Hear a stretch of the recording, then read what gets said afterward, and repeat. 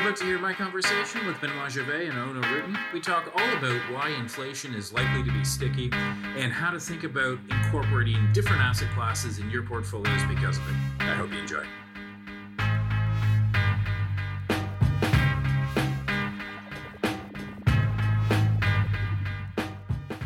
This podcast is for informational purposes only. Information relating to investment approaches or individual investments should not be construed as advice or endorsement. Listeners should seek professional advice for their situation.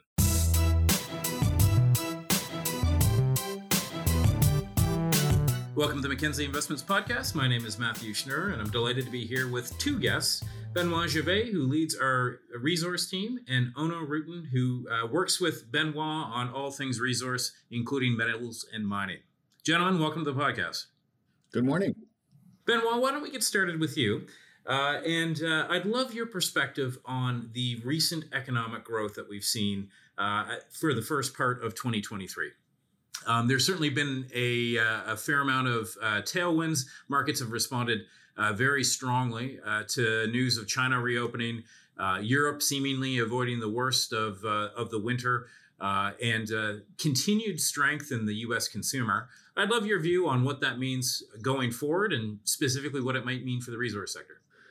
Yes, Matthew, I think the rising rates of last year, the potential disaster in Europe, there was no reopening at the time in November of China, was leaving a lot of investors thinking that the worst had yet to come, that the recession was unavoidable.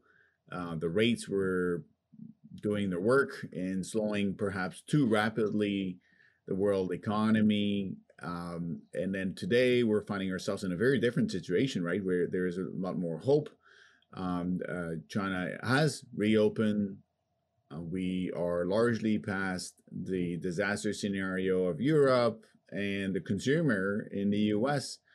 has been able to absorb those rate hikes. I mean, housing was one of the major source of fear, where people thought that the 30-year rising to level of 6-7% would break everything. And in the end, actually, a combination of small price breaks in housing, for instance, salary increase in the mid-single digits, and then you have the 30-year pullback, 50, 100 basis points, and actually house sales are doing just fine.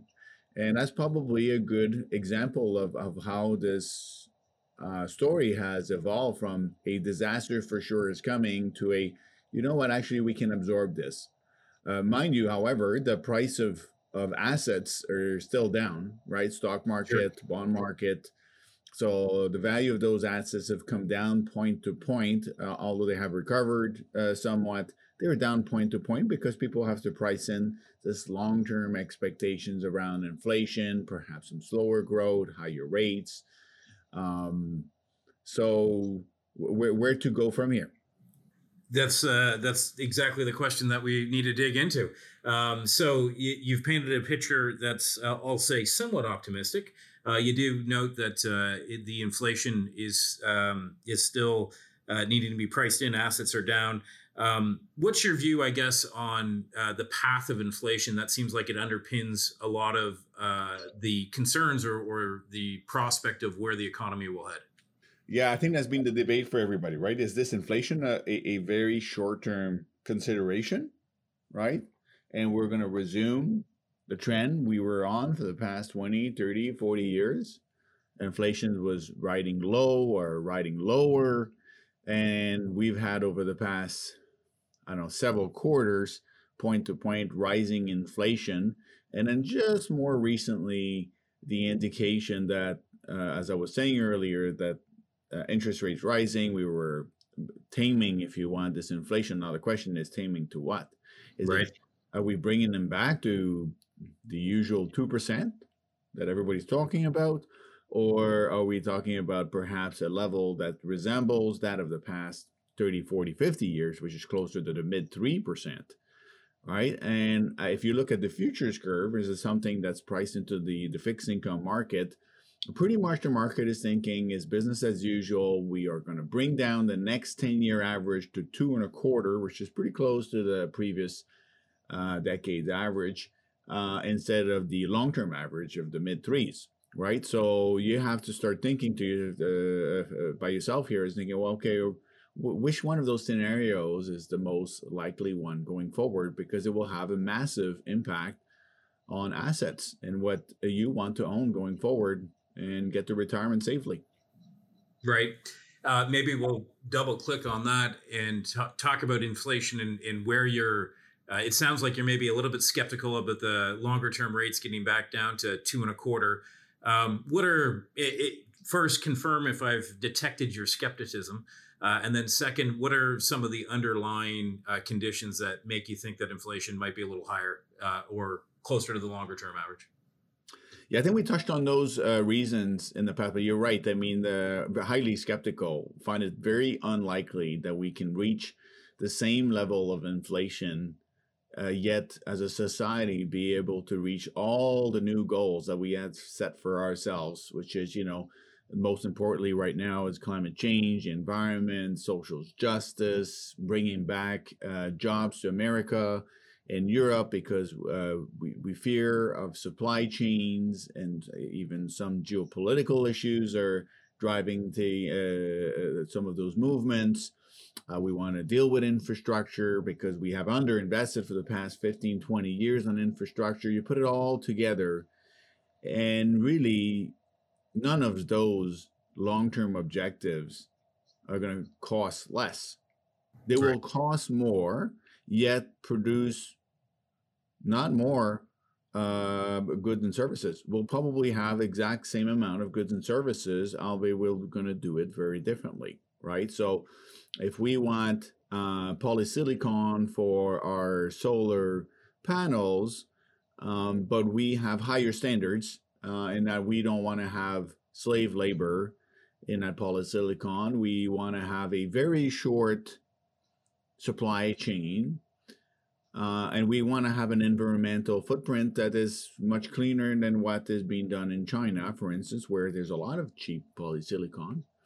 Then you put it all together, you say, well, we're going to get the same amount of polysilicon if you build it here in America. It's just going to cost you more, right? So if you think that productivity and technology was helping you over the past 20 years and it keeps repeating itself, we're talking about 1%. Going forward, you want to do all those things? I doubt 1% will be sufficient to offset all of those new objectives. Right. And those are all clearly very longer term in nature. Maybe, Onno, I'll turn it to you for your perspective. What asset classes tend to do well during sort of these environments, and any comments on sort of Benoit's, what he's put forth as the fundamental drivers of inflation? Yeah, the drivers are very clear, but there is this magic objective to stay to the 2% in long-term inflation. I think if we look forward, it's also the ability of central banks and politicians to defend higher inflation.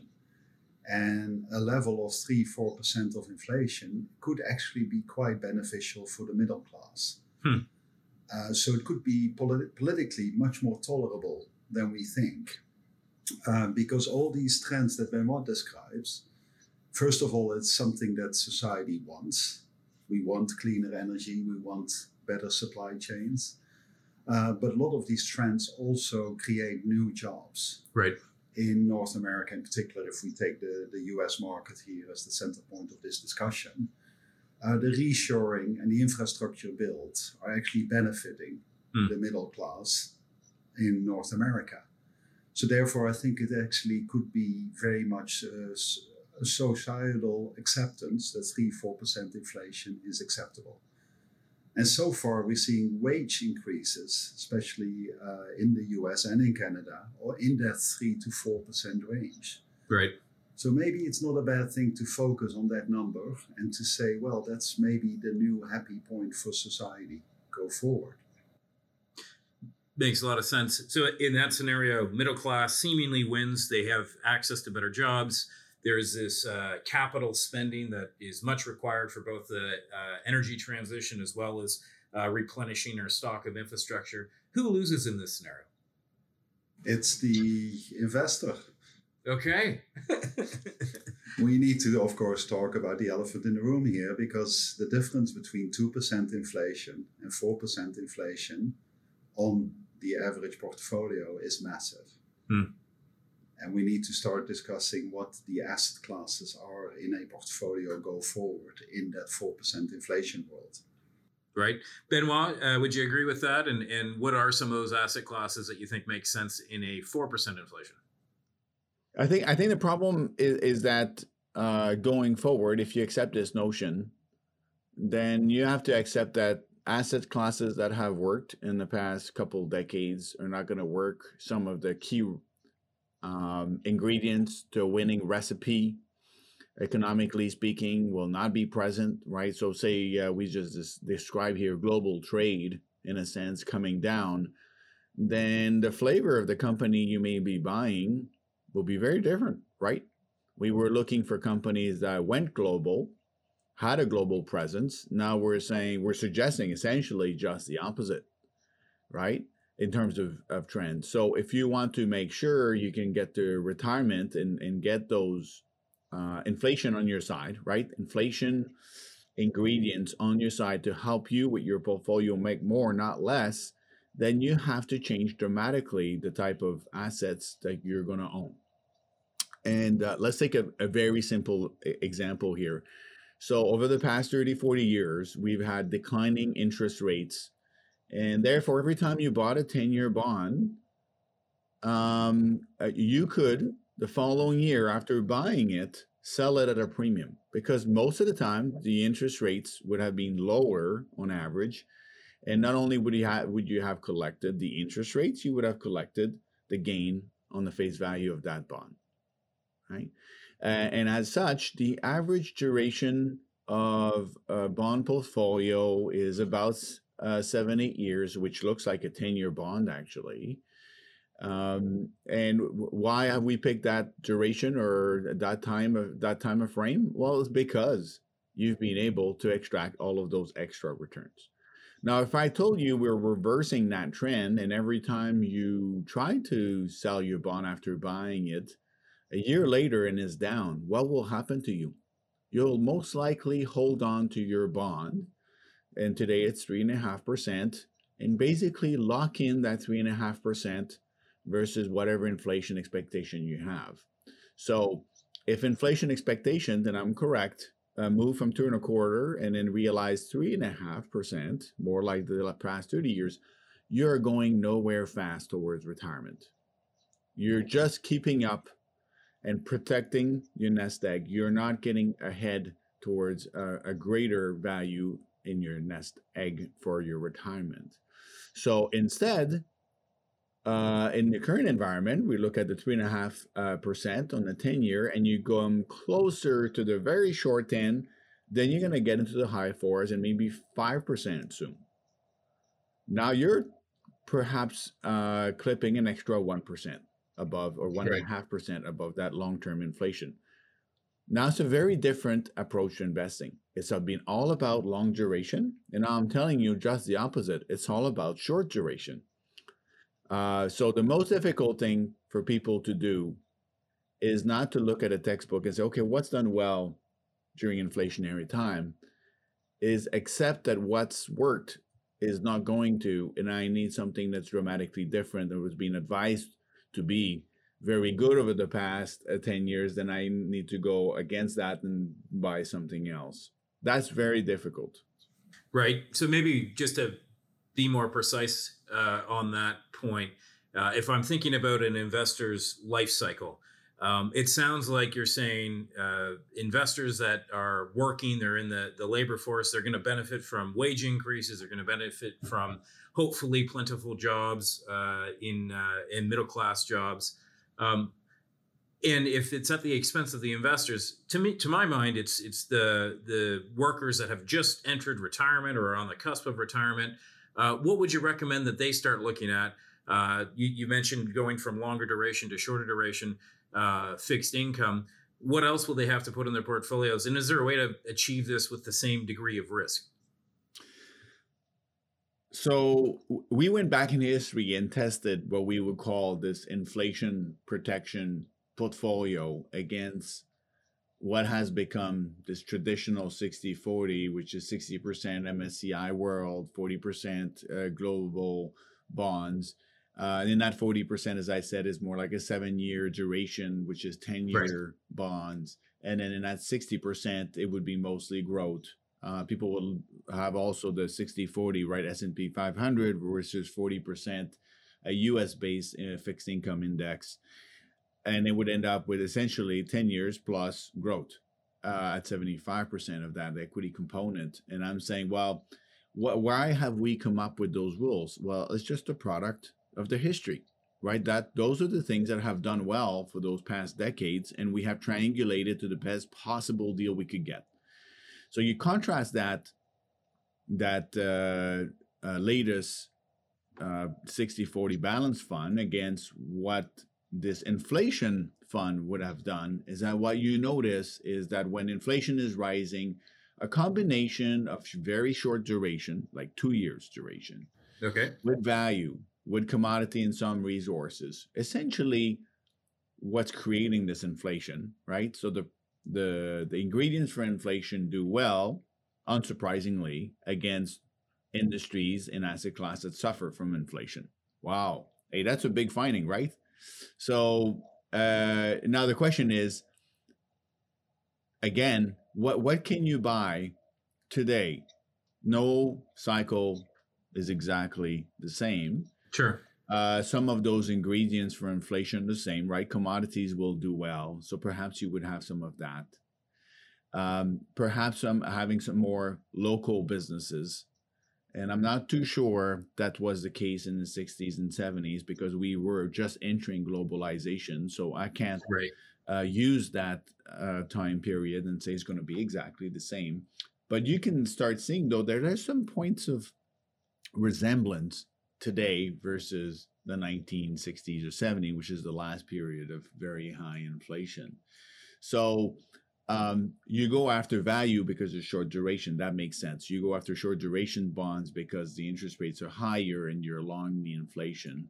If you're working, then you're fine because you are long inflation. So you'll probably get somewhat protected in a sense because your wages will reset in the type of environment we've just described. But if you're closer to retirement, then that's where the really gutsy choices are having to be made. Right. Like as you enter retirement, there's only a few levers at your control. And one is the amount of time in retirement, of course. So short of picking up smoking and heading to an early death probability, I guess focusing on increasing your rate of return would make sense, or at least getting different components in there. That's right. So commodities, for instance, would not be part of people's portfolio when they are close to retirement. It is perceived as high volatility, right, and difficult to time, and most of the time for the past several decades has been a money-losing proposition. So why would you do that? And what we found, again, if you have a proportion of commodities in your portfolio during rising inflationary time, the volatility comes down. It does not increase, right? And the returns improve as well. So it really depends on what the kind of environment you think you're going to be going forward. Because if you think it's more like what we've seen over the past couple of decades, then I think the most bought strategies, a 60-40 balance, classic MSCI and long-term bond strategy will do just fine. However, if you're thinking like me that some of those long-term trends are likely to persist and translate into higher inflation, then you probably want to change your mix ASAP. And just to add to that, last year, because Benoit is very much referring to these long-term studies that we conducted, but last year obviously has shown exactly that. If you go back over the past 12 months, having had the perceived risky commodities and resources and value in a portfolio would have actually provided a much smoother ride than the average investor has experienced last year because of the massive revaluation of growth equities and long duration bonds that occurred in the portfolios. That's what was the true source of volatility last year. Right. So what you've both laid out is a fairly compelling case that the regime has shifted at least somewhat, going away from a traditional 60-40, maybe a more growth tilted, maybe a longer duration portfolio, to something that needs to think about and include commodities, value type stocks. I'm curious, what do both of you look for to test that thesis? I mean, clearly, you've talked about the probability of either going back to the normal, or perhaps you have stickier inflation and that leads to different outcomes. What are you looking for in the coming days, months, years that will help you validate your position that you think inflation is stickier? And what would cause you concern to say, you know what, maybe we're going back to a time period where 60-40 makes more sense? Well, I think that it's becoming more and more obvious that all of those promises that the politicians have made to us will be much more expensive. Now, the question is, are we sticking with the plan? We had this balloon, this weather balloon, supposedly weather balloon, Right. flying Yes. over us over the last week here. And you can sense just by reading the response of the United States, of Canada, and China, that it's not a business as usual. Everything is a little extra sensitive. Everybody's a little bit more competitive. Everybody worries about security. And I think that this is not just, I'm just going to say overinflating here, but that's a joke. Overinflating the topic here, but only inflation on the mind, Benoit. Yeah. But I think it's probably, you're reading it in the paper.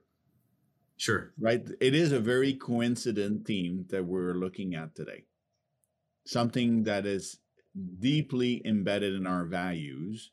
There are democratic values, and we are trying to push those values. So the age of Dollarama here is coming to an end. Not that it's I don't want to make a reference to the stock. I want to make a reference to the trend that brought us those very cheap goods, where price was the most important factor in people's decision to buy or not to buy.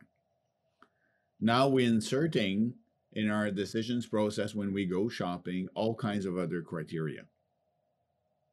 So is this going to be a day-to-day reconsideration, a long-term trend for me? No, absolutely not. I mean, it's going to be a multi-year trend where people will insert those new criteria in their everyday life, and it will not drive down the price. It will drive up the price. And we had those periods in the 60s and 70s, right? It was about labor rights. Right. Okay, what was that about? Well, it wasn't about working more.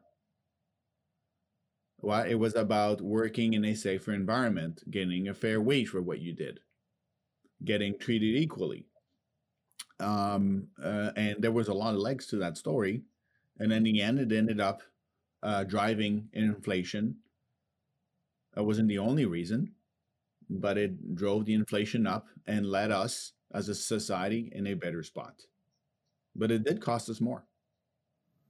And to add to that, right now, even with all the pressures that you see on the individual household expenditures, etc., right, there doesn't seem to be pressure on governments to go the direction of austerity.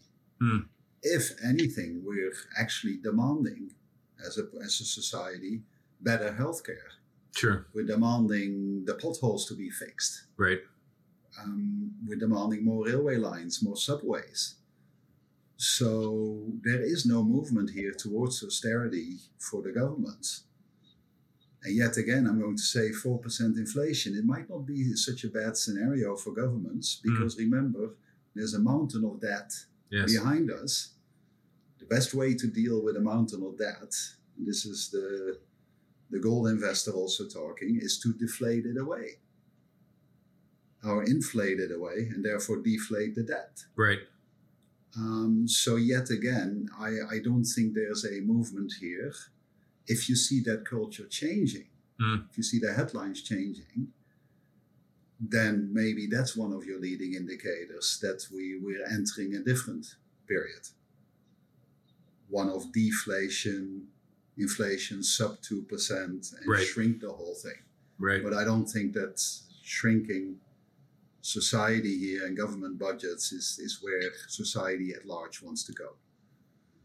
And if you look at the market indicators, maybe these are more the long-term societal indicators and the political indicators. For the market perspective, the main metric we keep on looking at is that five-year forward inflation expectation. That is what the markets at large are pricing in as an expectation of inflation. And right now, that's still miraculously stuck at the 2.2%. Right. With a volatility of 0.05. So okay. It's comatose. Sure. But that's where you need to look to see the market starting to price in an expectation of a higher inflation for longer. Right. And if that pricing does proceed and the markets start pricing that in, everything that we've talked about, the short duration value commodities, that should benefit that as an asset class, allowing you to keep pace with inflation and continue to have a reasonable investment portfolio. Now, yeah, the biggest asset class out there is still the 10-year treasury. Right. That's where you look as well, of course, to see that creeping back up, the yields on that. The two would go inside. So that's where you look for the long-term expectations. Well, that's great, gentlemen. So in summary, as I think about the conversation, effectively, the societal changes of onshoring, of greening the economy, the investment needed is helpful for middle-class jobs, going to bring inflation with it. And the way that you're sort of viewing it as a check to see if potentially things can go the other way and revert back to where a traditional 60-40 would do well is signs of austerity from government or improved relations and globalization and the like, which certainly seems like a trend we're not currently on. And no conversation about investing would be proper without identifying the risks to this scenario. Yes. If central banks keep almost religiously harping on their 2% mandate, although important to note that the Fed already, before all of this episode, changed their language to 2% on average through a long-term cycle, whatever that may be. So they gave themselves already a bit of leeway, conveniently. But if they take the hardcore view that it has to be brought down below 2%, then the risks for you as an investor, of course, start increasing, because the only way to achieve in today's world a sub 2% inflation tomorrow is to put the whole thing into a hard recession. Right. I continue to believe that the job market is more important, especially a happy job market, a happy government probably will say, let's focus on that rather than on the 2% inflation. I think the societal benefits are obvious, and I think the central bankers will come to that conclusion as well. But if you see a overreaching by central banks, return to 50, 75 beeps rate hikes at every meeting, then of course the risks to this scenario increase. But I don't think that's on the agenda here. Well, let's conclude with that. Onno, Benoit, thanks for spending time with me. I really appreciate you walking me through your views. Very interesting. Thank you, Matthew. Thank you, Matt. The content of this podcast, including facts, views, opinions, and recommendations, is not to be used or construed as investment advice and is not an offer or an invitation to buy or sell any security. The content of this podcast should not be relied upon for any purposes, and Mackenzie Financial Corporation is not responsible for any reliance upon it. This podcast includes forward-looking information that reflects our current expectations or forecasts of future events. Forward-looking information is subject to risks, uncertainties, and assumptions that could cause actual results to differ materially from those expressed herein. Our views are subject to change based on market conditions. Commissions, trailing commissions, management fees, and expenses may be associated with mutual fund investments. Please read the fund facts and prospectus before investing. The indicated rates of returns are historical annual compounded total returns, including changes to unit values and reinvestment of all dividends or distributions, and does not take into account sales, redemptions, distribution, or optional charges or income taxes payable by any security holder that would have reduced returns.